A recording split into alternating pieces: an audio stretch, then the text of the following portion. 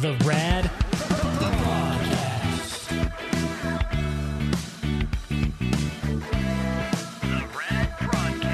The RAD Prodcast. All right, welcome to another edition of the RAD Prodcast. I'm producer Brandon. And I'm producer Amanda. And you're listening to the RAD Prodcast. Thank you for tuning in and all of the support. We keep getting emails about how people love this, so I think we should continue doing it, don't you? Yes. All right, then let's do it.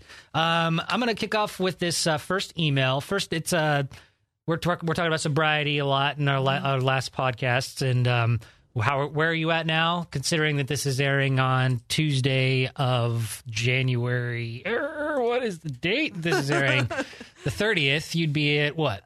3 weeks almost? Yeah. All right, cool. I'm at 3 weeks and 2 days. I'm almost at 9 months. At the end of next week, I'll be at 9 months. Sweet. Holy shit. Only 3 more months to go until I could figure out if I want to have a beer or not. Oh, I can't wait till you get there because I want to see what your thoughts are on that. Yeah. Because I'll be there next year, so I just want to see. It's cool that you're like forging the path, and then I can see what worked and what didn't. Yeah, it's tough right now. I've been thinking more and more about. It's almost every day I'm having this thought of, man, I just want a beer. I just want a glass of wine. I just want it, and it's never gotten to the point where I'm going and grabbing it. I'll ultimately just chop it up to another craving and just I'll go rub one out or something to distract myself. But yeah, I'm leaning more towards I want it. Just because, certain life things happen and stress is always overwhelming and it's just how you deal with that stress. And mine in the past has always lent towards having a drink. So we'll see. I don't know. Even if I do, it'll just be sporadic and I'll be more controlling. Yeah. And now that you would have had this year's sobriety, you know definitely how to control it. Yeah, I think so. And I think that I have more people.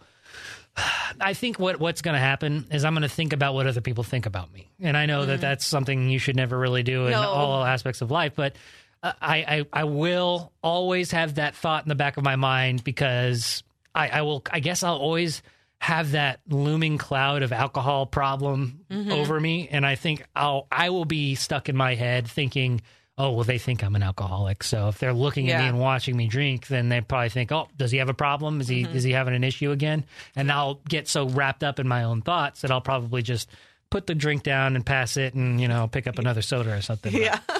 We will see. All right. This first email comes from Crystal. She is going to kind of, let me see.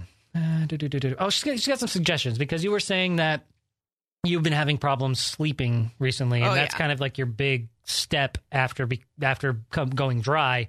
You want to get on a better sleep cycle. And do you think that it's because of the is there like withdrawal issues? What's the reasoning behind your lack of sleep? Well, I think a lot of the reason why I was drinking in excess was to make it so that my brain would turn off and I could go to sleep. So now that I don't have that, I'm laying in bed for at least an hour or so, just tossing and turning and my brain's spinning and, Do you have anything on like music, white noise, anything like that while you're trying to sleep? Well, I was putting on like a Disney movie and going to bed, but you could zone out. Yeah, but I don't, and I listen to podcasts often. Okay. But I don't think that is good for your sleep hygiene. So this weekend, actually, I'm taking my TV out of my bedroom again, because when I first moved into the house, I did not have a TV in the bedroom, but the TV that you gave me, the big Sony TV, I ended up putting in my bedroom. But I was thinking, since my TV downstairs is broken, I might as well just put that TV in place of the broken TV. I just don't know if it's going to fit. And then first world problems, by the way. Yeah, totally. My TV's cracked downstairs, so I might have to bring my upstairs TV downstairs. But I don't know if it'll fit. It might be too big for my 2-story house. Right. So I have like a salt lamp and like one of those Himalayan salt things, the big pink crystal thing. Yes. Yeah, I have that. And then my son's grandma gave me a little salt, like you put a votive candle in there. So I have that right on my nightstand. And I want to start meditating just to try and help me go to sleep and stretch before I go to sleep. So that's my plan, but I haven't gotten all the way there. Right now I'm still in the tossing and turning stage. Okay, well, maybe this will help because Crystal has some suggestions that I actually might do as well. And when we get to the letter, I'll also throw out some ideas as well. But she says, Amanda had mentioned her progress on her sobriety with alcohol and had mentioned she's going through weird dreams and cravings, etc. I wanted to offer an idea that might help her and even Brandon out. Just like I said, I currently am in the process of quitting weed. Ooh, boy. Ooh, boy. And I don't know. I don't know if I could do that and alcohol. Could you ever do that? I would have to really commit and probably go on a retreat somewhere for a couple of weeks where I didn't have to be in charge of, responsible of, just so I could like solely focus on myself. Because I've heard that the withdrawals from weed can lead to a lot of irritability. And I'm already kind of an irritable person, even with my medicinal marijuana. There's certain things that will just kind of set me on edge. And I don't want to be around people when I do that because I'm afraid I would murder somebody. So that takes a strong-willed person to be able to quit weed, in my opinion. Yeah, when you bring up the irritability, I think that's part of my withdrawals. Because yesterday, I picked the son up from school, and then out of nowhere, I just got super irritable. And so I'm like, I'm sorry, buddy. I'm just going to chill. And like we can watch a movie, whatever, but I just need to chill because I'm feeling grumpy. Yeah. And so he understood. So he left you be. It wasn't bugging you, poking at you. Mom. Right. And I felt so bad because I'm like, it's not his fault. I don't even know why. Take that on him. But I don't even know where it came from. I just started to feel it in the car, probably because I was driving or whatever. And it just started, and it wouldn't go away. Mm-hmm. Yeah. And obviously the answer is to go home and crack open a bottle of wine, and that's feel what better, I right? would do. Yeah. Well, can't do that right now. No. So good on you, Crystal, for quitting weed. Best of luck to you. She is saying that it's surprisingly been more difficult than she'd imagined, and I totally get it. She goes on to say, I could be making this up in my head, but I feel like I remember Amanda saying she doesn't sleep in the same bed as her old man. Is that true? You still not? That's okay, true. Just solo bed. I wanted to suggest playing a non-smoking sleep hypnosis video on YouTube. I've been listening to a video nightly for quitting weed and have been getting decent sleep. Although I can't prove it's working, it is something I haven't heard thrown out there for her to try, and figured I'd put it on the table for her to think about. Or this could all sound completely dumb to you. Haha. No, not dumb at all. Anyway, good luck and keep up the good work, guys. So she's watching YouTube and falling asleep to YouTube? No. You expressed interest in meditating and stretching before bed. I always find it really hard to meditate in my house because I've got so many animals and there are so many distractions, cell phone, TV, internet, all of those things. And I find it really hard to compartmentalize my meditation zone and just get all those distractions out of there. And I've always thought, I could go see a therapist or hypnosis. Go get hypnotherapy, which I've done before, and it is actually really cool. It's in the same. I compare it to kind of a similar experience that you would have in Reiki, but it's more focused on what the hypnotherapist is focusing on. So like if you are wanting to quit smoking, for example, or quit drinking, it's a good tool. If you believe in it and if you're ready for it and you accept it for what it is, you go through the motions, it could do really great things. I've heard countless stories of people using hypnotherapy to quit things, but I like that ability to have somebody guide me. And there isn't always somebody there that you can call on or go to without either paying money or taking that time out of your day to go somewhere to do it. So at home, what I'll do is I'll take all of the devices away and I'll put them on all silent and make sure I'm away from them. And then on YouTube, there's channels where you can go and get meditation guides. And you don't have to watch it, but it's all audible. It's all on audio. So you turn off the TV, or in this case, some of these videos, if you do have to open your eyes, they're not overstimulating. They're very calming images to watch, kind of like white noise for the eyes. But maybe this is something that you could use instead of listening to the podcast or putting on a Disney movie. The range. These videos range from like 15 minutes to hours, and they're literally built for you to start meditating and then fall asleep listening to this. Oh, so it's like white noise, chimes, music, stuff that's very relaxing. Yeah, that might be a super useful tool for you to get started. Yeah, I think it would be good for me to purge my brain before I go to bed. This could do it because this hypnotherapy on the YouTube, it goes through all the steps to clear your mind. Mm-hmm. You can pick a female or male voice, if whichever one you prefer to listen to. Yeah, and they'll talk you through those steps of clearing your mind and putting you in that meditative state. Because that's what I want to do so that my dreams aren't so fucked up, or at least see if it helps. Yeah, But yeah, I really would want to do that. The only thing is, though, as I'm not going to fall asleep to it.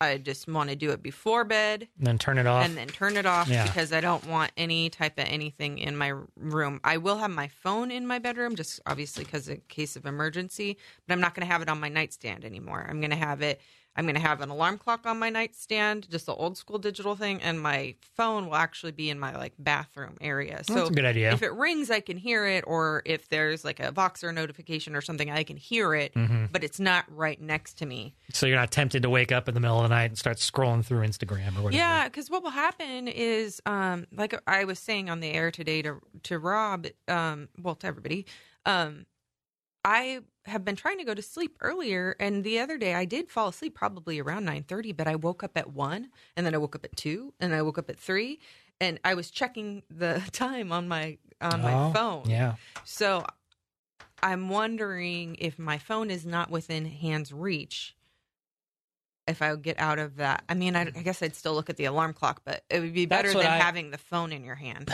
Yeah, and that physical act of picking up the phone and looking at it and turning it on, and then that temptation to open it and get onto it. But I have a digital clock on my nightstand, and I don't pick up my phone until my alarm goes off. I guess I just don't have any desire to wake up in the middle of the night and start flipping through my phone. And I know that that's not necessarily what you do. No. But it is, it's a temptation, and that will activate your brain in some way.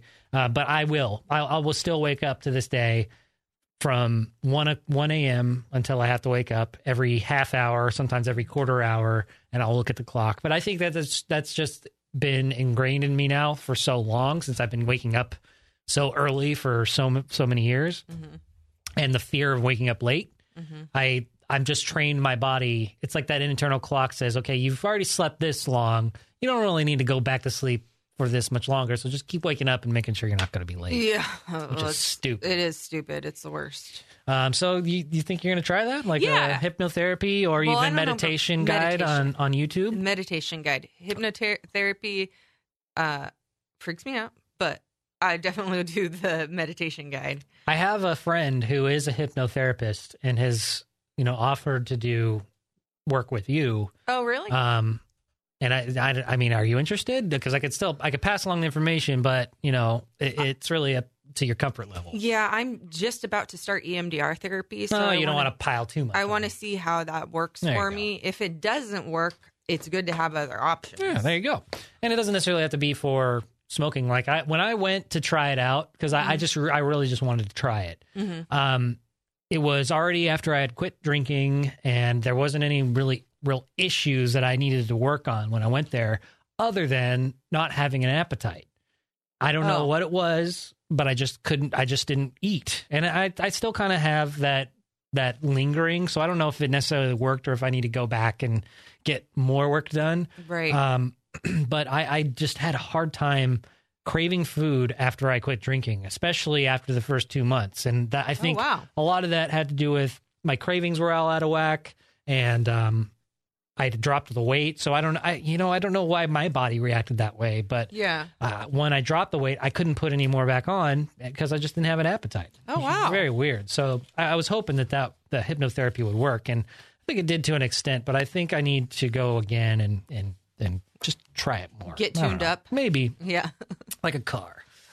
All right. This next email is from Megan. She says, hey, guys. Hey. Hello. I have something that's been bothering me for a few years now, and I'd like to hear your opinions. Why don't I dream about my fiance? Back to the dreaming. Oh. We've been together almost 4 years and have a 3-year-old. I love him and we are happy together. It's always bothered me that I never have dreams about him. Almost literally, he's been in the background a handful of times, but is never a main character. I'm not having super crazy sex dreams about other people or anything. All my dreams are fairly normal, everyday stuff. My daughter isn't even in them all the time, but at least she's there maybe a few times a week. What do you guys think? Is there a way I can bring him into my dreams? Huh. I don't know about that. I mean, maybe if you focused on him or You thought about him before you went to bed, but if you're that in love with him as you say, isn't he already on your mind? Yeah, see, to me, I don't really dream about my significant other. You know, I don't know. And rarely is my son ever in my dream. Really? Yeah. I mean, once in a while. Mm-hmm. My dreams are usually people that I don't know, you know, like celebrities or something, some random stuff, or my siblings when I'm growing up, or my coworkers. Oh yeah, those stupid work dreams. Yeah. But it's rarely ever about my like significant other and kids ever. I think it's totally normal what she's going through. Yeah. I don't think that I can't really say that I've had any dreams where my wife is like the main character in it. Right. A lot of the times, especially lately, and I don't know what this is about, but a lot of the times I can't reach her, or I'm struggling to contact her, or I'm struggling to get to where she's at, and she's ignoring me, or there's a separation between us that I just can't break.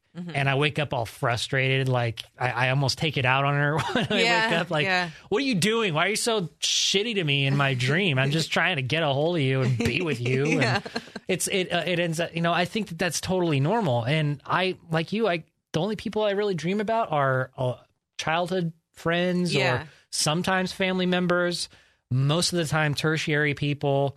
Coworkers in the stupid working dreams, and just randos. It's totally off the grid when it comes to my dreams. Yeah, that one night when I had the dream where I was yelling at the night terror and I was yelling at this woman, it's nobody that I know. I remember her face very clearly and very vividly, but I don't know this person. It's not even anybody that's in my life right now. It's so weird what our mind does, and that's why I'm so fascinated with dreams, because how does our mind go there, and what is it? What tells it to go there? How does the mind decide this is what you're going to see, this is what you're going to do, and how you're going to experience? All of it probably, is manifestations of what's going on in your subconscious mind while you're awake. And then it's like, oh, we got a story to tell you now. But that's so far out there too. And it's so fascinating. I wish I had the time and money to go and study dreams. I wonder if that's my next calling. Well, maybe in your next life, we'll have the technology to map dreams. I mean, I think they're already working on that. I've been reading up a lot on the science behind mapping the human brain and how detailed the nerve networks are. The maps that they already have, the color structures and everything of all the nerves that are firing off in your brain are so fascinating. In fact, there's a band called Muse. Not their most recent album, but I think it is their most recent album. Their cover is a map of the human nervous. Oh, cool! Like all the nerves in the brain. And I didn't even know what it was at first when that first CD came out. I was like, oh, this is cool. They're kind of a trippy band that have kind of psychedelic imagery in their shows and stuff. And it wasn't until I saw this article and documentary on the science behind mapping the human brain. It's fucking fascinating. What's that documentary called? I don't remember what the documentary is called, but if you just Google map of the human brain, there's tons of stuff out there. It's really cool. We're not going to dwell too much on this past life stuff, but there is this one email that I wanted to get to just because it might be helpful for people looking for resources and that kind of thing that want to go through this kind of stuff and figure out what their past lives were. This email is from Anonymous. They say, Brandon, I'm loving the podcast. Amanda. Yeah. What about Amanda? What about me? We're doing it too. We're all there together. She says this person says they've been listening to every episode and just finished up number 12, which is the last episode. You and Amanda have really got me thinking about past life aggressions. I'm an old soul. I know I'm on at least my 4th or 5th life. How do you know that? How do you know you're at least on your 4th or 5th? Could be 12, could be 15. You don't know. I have lots of deja vu, and I'm constantly running into people new to this life that I feel deep connection to, or I feel that I've known in a previous life. I have a very strong connection to my mother, grandmother, and daughter, which is kind of usually how it works. Family members usually switch roles and swap roles like that. Because we are 4 very strong-willed women and can handle anything, almost like we've seen the worst. So anything under that is no big deal.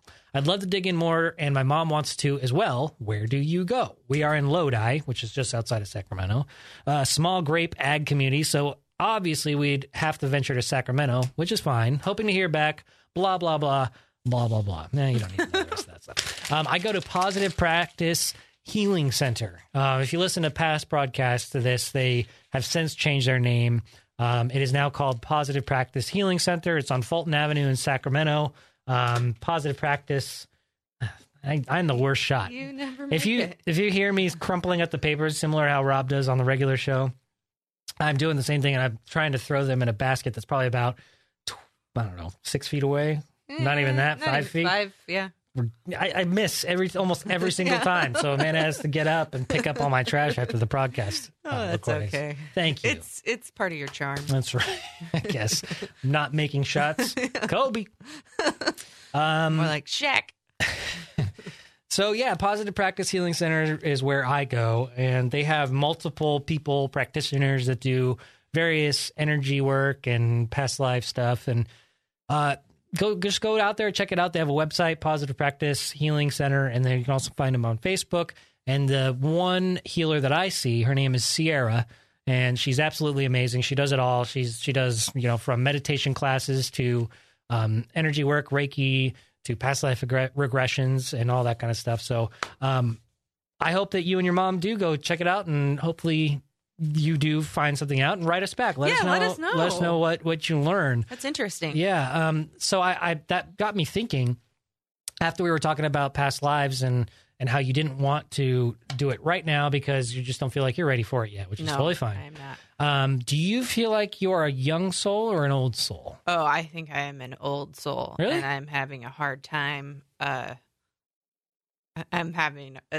just having a hard time because of what's going on with me right now. Would you ever consider that you were a young soul? I would. Yeah. Yeah, I totally would. Because she said something in the letter that kind of resonated with me.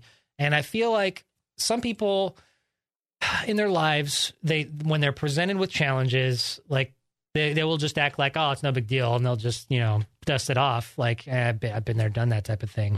Mm-hmm. And other times when they're presented with problems, they're like, oh my God, my whole world is crumbling down. And how do I fix these things? And I wonder if that's kind of like more in the young soul category. And I wonder if maybe on this time around, it's like backwards. Like your son is the old soul and you're the young soul. Have you ever considered that could be I don't know. I mean, yeah, it could be a possibility. I feel like when I was going through everything when I was younger and all the trauma stuff, like it barely fazed me. I mean, it was obviously difficult, but it barely fazed me. And I just kept pushing forward and not really completely dealing with everything. Because I was just like, well, this is the way my life is. And this is what happened. Kind of forcing you to grow up too fast. Yeah. And then because I've never dealt with it, I think that it's coming out right now because I realize that I'm almost 40 and I'm like halfway done with my life, so then it's like sad because I don't want to not be with my son anymore. So, yeah, I was always told at a young age that I was an old soul by numerous different people. And I think it's because the way that I handled all the trauma that I went through at a young age. But now that I'm going to be dead soon. Oh, you're not going to be dead soon. 40 more years at least. Come on. Well, 40, it doesn't feel like enough. Oh, well, do you feel like it's just like it's gone by so fast at this point? And yeah. Yeah, ever since it will trip you out. I mean, I know you guys aren't going to have kids, but I feel like time has gone by in a blink since my son has been born. It's just like, yeah, I hear, I always heard my parents say the same thing as, True. time goes by. It's like a blink of an eye. I remember when I was swaddling you in your little your blinky. And I can't remember. There was a saying, it's like, oh, the days feel like years and the years feel like days. Mm-hmm. And that's kind of how I feel. Yeah. So, yeah, I think I might be in the middle of a midlife crisis. Maybe you're just right there in the middle. Yeah, I'm in the middle of a midlife crisis, but I know the way that I handled things before, I think shaped me to where I am now, but I just am having a hard time because I don't think if my son never came around, if I never were to have had kids, I don't think I'd be going through this right now. But because he's here and I don't want to lose him, that's where the freak out is kind of going on, and also dealing with outliving my mom. When I turned 37, so that's kind of the genesis, I think, of the current freak out that I just went through. It's a lot of moving parts, and kind of after sweeping things under the rug for so long, just to kind of get on and get moving with life. Now all that stuff is kind of built up and spilling out. Yeah, it's like I didn't properly deal with everything at all ever for years and years and years. It's been so many years since I've even cried about my parents. And so I'm trying to. So that's why it was so powerful for me when I went through the Reiki session, because after I was done, I just cried and cried. Well, even during the Reiki session, I had tears coming down. Tears just like, it just like a faucet came on. And then after we were done, I just cried and cried. And so I think that was a important, faucet to turn on, So do you feel like because you don't cry about your parents, like you feel like you're losing touch, you're losing connection, like you feel like that's something that needs to be done? I definitely need to tap into those emotions. I don't know that I necessarily need to cry. I mean, crying isn't going to bring them back. Right. know? I only asked that because you said that was a problem. Like I haven't cried for my parents in years. Yeah. I feel like I need to get in touch with that emotion again and just feel that. Allow myself to feel that. Not make myself think that, oh, well, you're a burden if you're crying, or you're, stressing other people out. Like, I just need to, because I never would allow myself to do that really. Every once in a while, if I was in a safe place or with safe people, of course, but I feel like I need to purge that emotion. The other night I watched a sad movie and I couldn't stop crying. It was horrible. I woke up, it was like Saturday, and I watched this really sad movie and woke up and my eyes were all puffy and I had a headache or whatever. It's I think because I just need to let that out, Okay. Yeah. So it's almost like brimming, and you just need to just let it all, cry it out. And just have a good cry. And okay. I gotcha. Totally. All right. Well, so hopefully the Megan will go and check out the past life thing. And man, I'm the worst at transitioning today. It's okay. This is fucking awful. I'm just distracted because right before the podcast, I was actually messaging my dad, which I don't talk to him enough. I really should call him more. But we were talking about past lives and all that, and it just made me think about this, just how quickly time goes by. Similar to what you were saying about, years or day or years or months, and months. The days are years and the years are days. Yeah. Same thing. 19 years it has been since my dad took me to my first concert ever. Like my first introduction. My very first rock concert. And I remember it very vividly because it was at Memorial Auditorium. I was probably 16 at the time or something like that.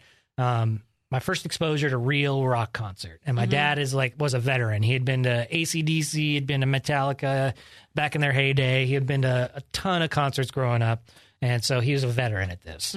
My first experience, and it was The Offspring, which was my favorite fucking band ever. When I hadn't even discovered the prior music to Pretty Fly for a White Guy, but as soon as that song hit the radio, I knew that this band was onto something, at least for me, because I know they're already famous, they're already getting their singles played on the radio, but I had no idea who they were, but I just had to know more, and then I discovered their whole catalog, and I screamed and cried and begged to go to see The Offspring live, and my dad surprised me with the trip, and we went down there, and that was in March of 1999. Oh, wow. And I just found out this last week that The Offspring's coming back to Sacramento for the Sabroso craft beer and taco music festival this April, which happens to be on the day of my birth, Yay! April 8th, and it will be 19 years, like by weeks, that I had last seen The Offspring, well, at least from the first time I had seen them with my dad. So I sent this message to my dad. Let me read it real quick because it kind of got me in the feels. Aw. Yeah. That's so sweet. Yeah. These things don't really hit too often, so I thought it was pretty cool. So I sent him this message. I said, here's something to make us both feel a little older. I did some research. The first concert you took me to was in March of 1999. The Offspring at Memorial Auditorium. Now, 19 years later, they'll be playing on my birthday in Sacramento. Fate? I think so. I just thought it was cool, and I will never forget my very first concert with you. I love you. Oh, you're going to make me cry. And he said, that is cool. I love you, too. Yeah, so I can't fucking wait for this show. Are you going? Yes, I'm going. I went and bought my tickets because my ex and I my ex that lives in Alaska, who's now my best friend, and him and his wife are talking about coming too. We have loved Me First and the Gimme Gimmes, but they're never around. They hardly tour anymore, and when they do, it's never in this area. Yeah. So the two bands that we loved growing up, because he's basically like my brother, we grew up together, were the Voodoo Glow Skulls and the Gimmes. And so we've both seen the VGS. We've seen them a couple of times at the Boardwalk, but never the Gimmes. So I'm really excited about that. And also the Vandals. I'm excited to see Pennywise. And yes, and Pennywise too. Unwritten Law. Yeah. Fuck, this is like my childhood encapsulated. This is everything that made me who I am. All these bands, like literally every band on this bill, including the Gimme Gimmes. I didn't know this, but I've been a fan of the band forever, and I didn't know this until my wife told me yesterday. She's like, did you know that Chris Shiflett is like one of the founders of the Gimme Gimmes? And I'm like, wait a second. Chris Shiflett? You mean from the Foo Fighters? Yes. Holy shit, that's awesome. She schooled me of somebody who I think knows way more about rock and roll than she does. She's like, oh yeah, Chris Shiflett. Yeah. And Fat Mike from NoFX. It's like a community. Yeah, it's a cover band. It's basically a cover band of all these awesome people. And the lead singer was somebody's roommate. I think it was Chris Shiflett's roommate or something. And like he heard the reason why the genesis of this whole thing came out. And I'm only retelling the story bits and pieces from my wife told me. The lead singer is just a guy who was a roommate of one of the band members. I don't know if it was Fat Mike or Chris Shiflett, but they were roommates, and he was singing karaoke, and he was like, "Oh my god, this you're really good. We could start a whole band and just do cover songs." And then fucking Me First and the Gimme Gimmes was born just out of that idea of buds jamming and the roommate just having a decent voice and be able to front this band. Yeah, that's awesome. And Pennywise, I don't know. Do you remember when the first Tony Hawk video game came out? And they had all the fucking good music. That whole soundtrack, is amazing. Yeah, Suicidal Tendencies, fucking amazing. They have playlists on Spotify, and I will go and find Tony Hawk's Pro Skater, soundtrack, first one, because they have them all. Because they, the people they can build playlists on Spotify and make them public. So they have every single Tony Hawk soundtrack for any video game you can find, like Grand Theft Auto. I didn't even think about that. It's crazy. Yeah, but there you go. That very first one is kind of. I mean, I liked Pennywise, but I've kind of dug them more just from playing that game all the time.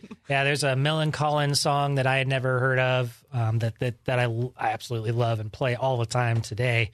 That was discovered on Tony Hawk's Pro Skater. That was a great game. I missed that game. It was revolutionary. Yeah. Back when the PlayStation was first really kicking off, and Man, that was, you could just spend hours playing that game.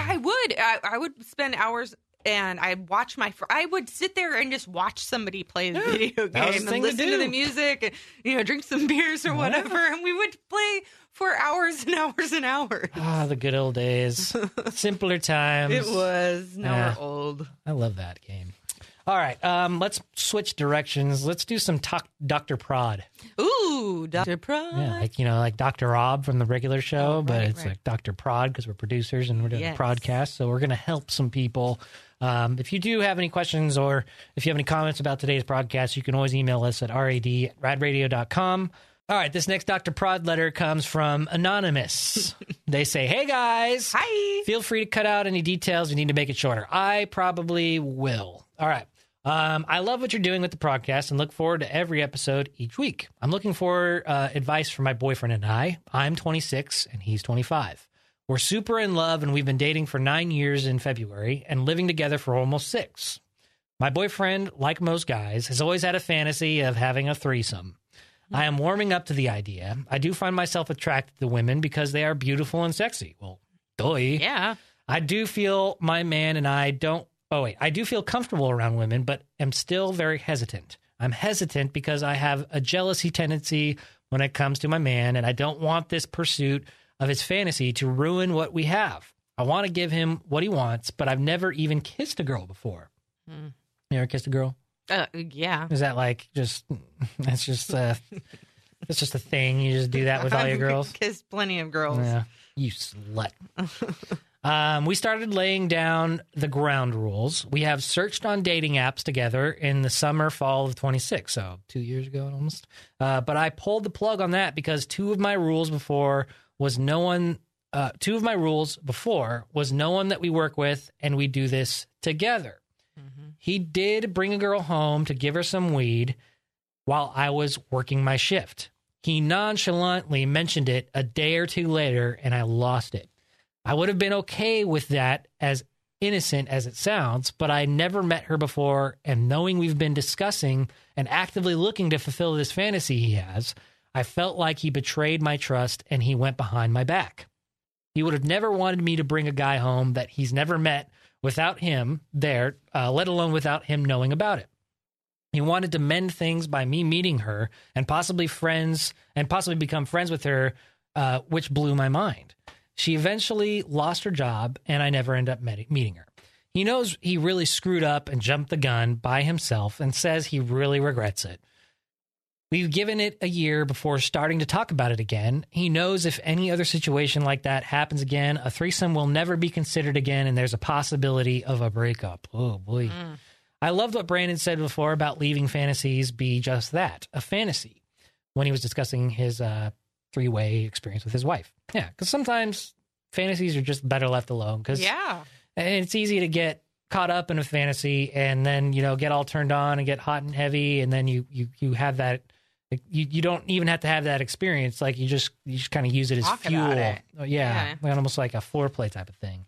Because it's not worth going through an experience of a fantasy that's going to ultimately tear you apart. Yeah, you're dealing with real people and real feelings. Yeah. It's not just a fantasy anymore. And sex is like one of the most intimate and sacred and, vulnerable. You don't, even in an open relationship setting, you have to take feelings into consideration.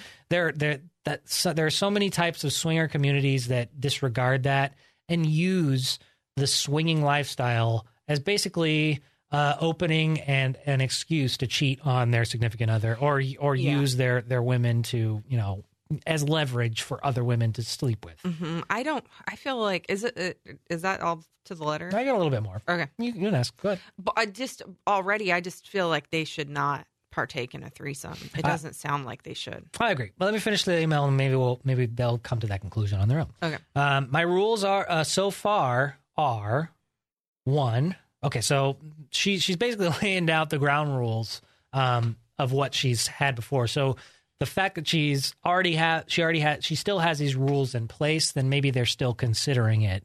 But they have to be by these rules or else he's out of here. Yeah, but he already broke the rules. Well, let's see what her rules are, and Okay. maybe they can be a little bit. We'll Maybe see. they can mended. Yeah. Be mended. My rules so far are, 1, there has to be a ring on it. He did ask my dad for my hand in marriage in the summer of 2016 before he died in Christmas of 2016. Oh, sorry for your loss. I'm glad that he asked for your hand in marriage, but is there a ring on it? Yeah, that would. How long ago was that? The summer of 2016, so almost 2 years ago. Okay. 2, it is not to happen in our home, so they don't want to have the 3-way in their house. Totally agree with Totally that. understandable. 3, we're done with this by the time we have kids.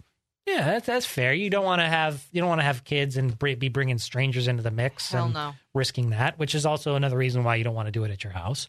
4, I'm going to give him one chance going all the way with this fantasy, in parentheses, maybe more if I really enjoy it, but so far just once. And 5, no one we work with, which is totally understandable. You don't want to dip your pen in the company ink, either one of you. Yeah, no. She goes on to say, I ask him almost every day what the rules are because I want to drill in his head about what's acceptable, and I don't want to put him in the same situation we were a year and a half ago. Although he put himself in that position, we didn't. What are some advice, tools that can help me overcome my paranoia of him just wanting to fuck other girls, quote unquote, or what is some advice, tools that can help me get more comfortable with this fantasy? Please let me know if you have any other questions for us. Enjoy the podcast, and thank you very much. I wonder what his reaction would be if she was like, okay, we can do this, but no penetration. Because that would be telling to me. Don't you think? If he said that? No, if she said, okay, we can do this threesome, Yeah. and I'm down to do the threesome, I'll fuck around with a girl, you can fuck around with a girl, but you can't actually fuck her. And to me, that would be telling of where his, intention kind of lies. Does he really just kind of want to mess around and see and watch her with another girl and be able to, kind of dabble? That might be the best way to go about it if they do find the right person and they just want to see if it works. Yeah. Then I would respect that. If that was a rule presented to me from her that there was no penetration, I would totally respect that. And I would say, yeah, let's see if we can even add a third person into the mix. Doesn't necessarily have to lead to me fucking her. And if that's the ground rule, then that's fine. I've had that ground rule with my wife. If we bring another guy in and we just want to mess around with him, if I say no penetration, then she's usually fine with that. She doesn't need to be penetrated by another dude in order for us to have fun. Yeah. There's a lot of fun that can go on. Absolutely.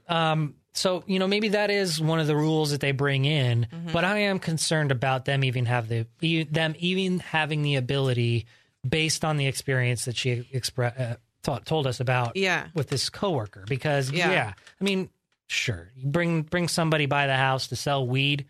That's in, out, whatever. During the day when the wife isn't there. It was already sneaky behind the back. 2 days later, after the fact, nonchalant. I had somebody over here, somebody you never met before, hanging out, selling weed. What I think was happening is he was testing the waters to see if she was even comfortable with the fact of coming over. The other girl that he invited over to sell the weed to see if she would be even interested in the idea. Yeah, and then he's like, oh, well, you guys can be friends now. Well, no, fuck that, dude. I don't want to be friends with this bitch you brought over to the house when I wasn't home and sneaking around. And she's exactly right. What if she did that to him? Brought some coworker over, some dude when he wasn't home. She said he would have been fuming. Yeah, exactly. So he's just a little naive if he thinks that he can do that and then they're going to be friends afterwards. I think he might not be taking this third threesome thing very seriously. And the fact that he did do this behind her back really does make me question his maturity level and ability to really find his place in this. Because, to me, it sounds like he's just having some girl over saying, hey, my wife is okay with me talking to other women because, we want to have a threesome. So maybe if we mess around a little bit and things are, I don't want to think the worst. I don't want to think that they fucked around in that garage when he was selling her the weed. But it makes my feelers go off, and my me too, my cheatar go off, you know. Yeah, me too, absolutely. So I think that if there are any tools or advice that I could give to help you overcome your paranoia, I don't think there's anything that we can say or do to make you less paranoid other than you talking to him. And it sounds like because you drill these rules into him every day, I don't know if that's necessarily the healthiest thing to do. No, it's not. Because not only are you kind of like encouraging him to continue to find this third person, which, you know, you guys sound like you are very interested in. And it sounds like it's something you want to do, but it's maybe one of those things you leave as a fantasy and you have to ease into it. Like just maybe continue the conversation and continue the communication, but don't actively pursue it right now. Yeah, I think there's definitely ways that you can say, you know, hey, you remember that hot chick from the bar? You know, what if she was here right now? And blah, blah, and kind of like guide through, you know, do a guided type of fantasy when you are fucking. I think maybe that would be okay. But I don't know. They don't seem like they're at a good place to open their relationship, especially because she said she has such a jealous tendency. And she has reason to feel jealous if he's doing these kind of shady things. Well, it sounds like he might have repented himself a little bit. So, you know, maybe he did learn his lesson. And maybe one thing to help you become more comfortable with the fantasy, if you want to keep actively pursuing it, maybe you take the lead as the woman. As the finder. Yeah, you go find, because ultimately this has to do with your insecurities of the jealousy and your insecurities of him just wanting to fuck another girl. So maybe you take the lead and you say, okay, you find the girl that you are attracted to, that you feel like you want to mess around with, that you feel that you can openly communicate to, that, hey, these are my limits with my man. And then bring her in and say, hey, I have a treat for you. I think that's so much better because she's the one that really needs to have the security and the confidence. And the confidence. So if she was the one, tell him, you don't get to find the girl. I get to find the girl. Yeah. And it's who I want to be with. Yeah. And then you maybe at that first encounter, like you guys go out to a bar, or if you're not drinking, you know, go grab some coffee. See if you guys all click, and then you take it back to the house and, you know, have a party there, and you sit him down across the room or on the other side of the bed, and you just make it about the two girls. You don't include him until you welcome him in and you're comfortable for him to be in the mix. Or you say, hey, new girl, for the third party, you tell her to go sit on the other side of the bed while I mess around with my man and you watch us. There's so many variations of this encounter that you could do to keep it kosher between you and him, and you could still see if this experience is for you. And then you have that ability to, like, you know, call it quits without having to say, hey, pull your dick out of her. Yeah. This is it. We're done. One thing she didn't mention in the rules, and I think, didn't missed make again. It. Yeah. One thing that she needs to make sure that she communicates to him is there's no side fucking from either one of you. Yeah, it has to be a group. Maybe she did say it's always together. Yeah. Yeah. Okay. There's the full swingers that do like the full swap is what they say. I don't know if I could ever do that. It's tough. One of our first swinger experiences with my wife and I, we were kind of duped. They said that they were kind of like, you know, they were more into the bi guy situation, and that's kind of how they reeled us in, because this was kind of our first experience with a couple, and we're like, oh yeah, cool, bi guys, that's kind of what our thing. We like more of the dude stuff, and she ended up kind of like getting roped into fucking the guy while the wife was like, you know, kind of pushing me aside. It was just this really bad miscommunication. There's too much booze involved. It was really bad. That was back in the day. Huh? Yeah, it was one of our first, and it taught us a big lesson about, you know, communication and teamwork and going into it with the certain restrictions and all this stuff. And I think that we were just playing so fast and loose with the idea because it was our first. It was exciting, I'm sure. Oh yeah, it was fun, and we were having a good time. And then, you know, by the end of the night, it just didn't feel like it was the type of experience that we wanted to have again. So I hope that helps. And it is safe to leave things as fantasy, but, maybe you taking the lead will be the best way for you to overcome those insecurities. All right, the next email we have is another Dr. Prod letter. I'm just going to read through it, and let's just see what we can do for this person. They don't have to be anonymous, so I don't have to edit this name out once I say it. This is from Dylan. Good afternoon, Amanda and Brandon. Hi. Good afternoon, good morning, good night, whenever you're listening. I have listened to all your podcasts, and I'm currently listening to your latest 6th installment as I type this email. So this was written back in December. Just haven't had the chance to get to it yet. I will begin this email, which will more than likely be really fucking long, unlike my dick, which with something a little lighthearted to answer Amanda's question as to why men don't fear of their significant other being taken by a woman. So, like, if you're in a threesome and the guy's like, not going to be taken by the girl, like, I think that's one of your fears is the guy is just going to start wanting to fuck the girl. It's not one of my fears. What it is I think that there's a double standard because for my relationship and other relationships where this has been brought up, it's like, well, it's okay if you mess around with girls. Like I can go on dates and do whatever and like totally have a girlfriend. Mm-hmm. I can totally do that and it's fine.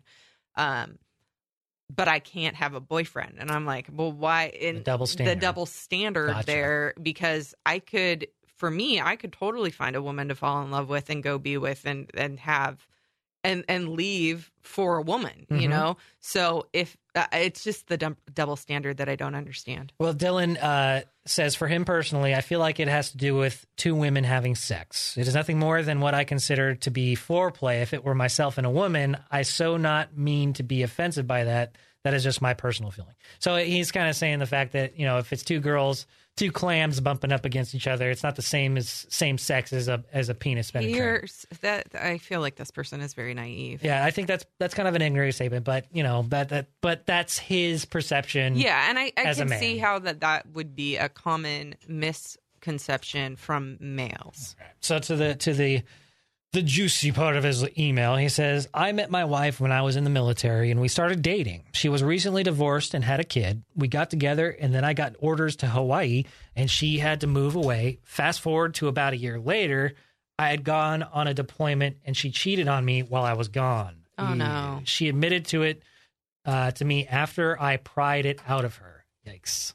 I tried to give her a chance and we got married and are still together. She fought me tooth and nail when I told her I wanted to get out of the military.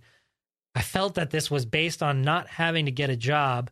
I would be moving every 2 or 3 years, and after a series of crazy shit happening, like me astral projecting from another deployment to Korea, I know it sounds stupid, but I promise I am stone cold sober. Okay. Oh, I'm having trouble. I'm having trouble following along. Yeah, me too. She agreed to let me get out of the military as if I needed her permission. So I got out. I had a job lined up to work for my parents, but she would just sleep in most days or get up to take her kid to school and then go right back to the house and sleep or go shopping while not having a job. So you basically been funding her to be a lazy bum. Fast forward a year and a half and a few 6-month job stints later, she decided to go to college against my will after I directly asked her not to. What's going on? Because we need money from a job, not more debt. So now she is going to school and I am on the hook for dropping her kid off at school on the mornings. That's your kid too, you jerk. And she picks him up and cooks, but I work a minimum of 5 hours a week as well as being in the military reserves for the benefits. She lets herself get so stressed out over college that she elected, after I asked her not to, that she says she isn't interested in having sex now. I don't know how long it has been, but I know I have been bitching about it since July. She sees this as completely okay, and that I should have to comply with her not wanting to have sex because it is her body. She wants all other aspects of the relationship to remain unchanged, such as me doing things I never wanted to do and have never been interested in doing, such as rubbing her feet or taking care of her cats and reptiles. This relationship is making me feel like a shell of a man on the verge of self-destruction. I feel distant from humanity as a whole, and I really just don't care about much. What do you guys think I should do? Sorry for the long email. I had to get that off my chest. I'm actually getting a buzz as I finalize this email like I just smoked a cigarette. Keep up the good work. Dylan. Holy God damn. Well, Dylan, it sounds like you guys are both succubuses for each other. They do not support each other. Neither one of them support each other. And he sees it as her kid. Well, motherfucker, you're married. Yeah. You are married. That is, you are part of that child's life. And, now I got to drop her kid off because she's going to school. And I don't want her to go to school because she's trying to go to school so that she can get a good career. I mean, but why are neither one of them are supportive towards each other? And he wanted to get out of the military because he had a dream of some sort that projected that he was going to be going to Korea, some pending world war or whatever, which is fine. That's like fine. if you want to get out, you get out. You're a grown man. You shouldn't let her control you, but you should also not be controlling her. They're both controlling each other and like having to ask each other permission and stuff like that. It's just it's toxic. This is nothing but toxicity. And by, you mentioned that you felt like you were getting a buzz from getting this off your chest. Well, I'm sorry that you feel that way, but that's probably because you're not talking about this with anybody else. You're just letting this fester inside you. Yeah. You probably feel like a shell of a person because you are dead inside from not allowing yourself to deal with these issues. And I hate that he's like, I'm having to do stuff I never did, rub her feet and feed her cats or whatever. Like, wouldn't you want to do that in a relationship? You want to help them, and that means you're helping your spouse in every aspect of their life, whether it's feed their dogs or cats or whatever. To school. Take the kid, because that's your fucking kid too. And I bet the reason why she doesn't want to fucking have sex with you is because you're not doing those things outside of the bedroom. Women will have sex with you if you are nurturing them outside of the bedroom. Yeah, man, I'm sorry that you're going through this, but it sounds like you're both at fault here. Oh, they are. Absolutely. It's all the work that you're not putting into the relationship. It's all the work that she's not putting into the relationship. She's punishing him. They're both punishing each other for not getting what they want out of their relationship. And as a result, you're punishing yourself from living a healthy, happy life. Yeah. Because all you're doing is just sitting in this toxicity. And then the poor kid. Oh, the poor kid. He's just stuck in the middle of it, swimming in this toxic cesspool that you guys have created for each other. And this is how you're showing, this is the example that the child is learning of, that's a relationship. Well, that's not good. And do you want that? Do you want your kid to be that type of person growing up? Do you want them to be going through that type of relationship? I don't think he views this kid as his own because, and which is so fucking sad. Yeah. But, there still could maybe be hope. I think they need to learn how to talk to each other in a supportive, nurturing manner by maybe trying to do some couples therapy. But that's the only thing I think that they need to learn how to talk to each other and support each other. Yeah, I think writing to a podcast is a good start, but I think Amanda's right. And I wonder if you bring this email in, the one that you sent to us, like just print it out, take it in with you. Yes. To the couples counseling session and just say, hey, I need to say my piece. This is how I feel, and have that kind of mediator of a counselor there. That would probably allow you to have a safe zone for you to get everything off your chest, tell it to her. If this made you feel good just to email us and it gave you a buzz just to get this all off your chest, to email a podcast, think of how good it will feel to say all this stuff and get this off your chest to her. In real life. She should write this too. She should write an email, not us, but she should write it out like what she has a problem with too. Absolutely. And she should chronicle everything that she's been feeling since the beginning, just like he did. Follow that example. And both of them just kind of spill it out, like sometimes, and take it to the mediator person. Yeah. And I think that's a great idea. And I wonder, sometimes, when siblings or family members fight, sometimes you just got to let them fight. And just at the end of the day, like even when growing up, like you get into a fist fight with somebody you hated at school, like a bully or something. You guys get into a fight, you fight back.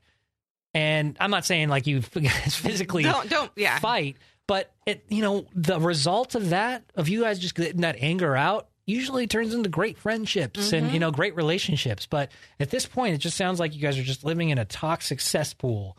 And I really hope that you guys can get to the point where you can talk this stuff through with each other and get a resolution, because ultimately the kid's suffering the most out of all of this. Absolutely. Because that kid's relying on you to raise them to be a productive member of society. And so far, it doesn't sound like you guys are doing a very good job. Nope. Unfortunately. All right, I hope that helps. That's going to do it for this episode of the RAD Prodcast. Feel free to email us at rad@radradio.com, and we will talk to you next time. Namaste, fuckers. Bye. The RAD Prodcast.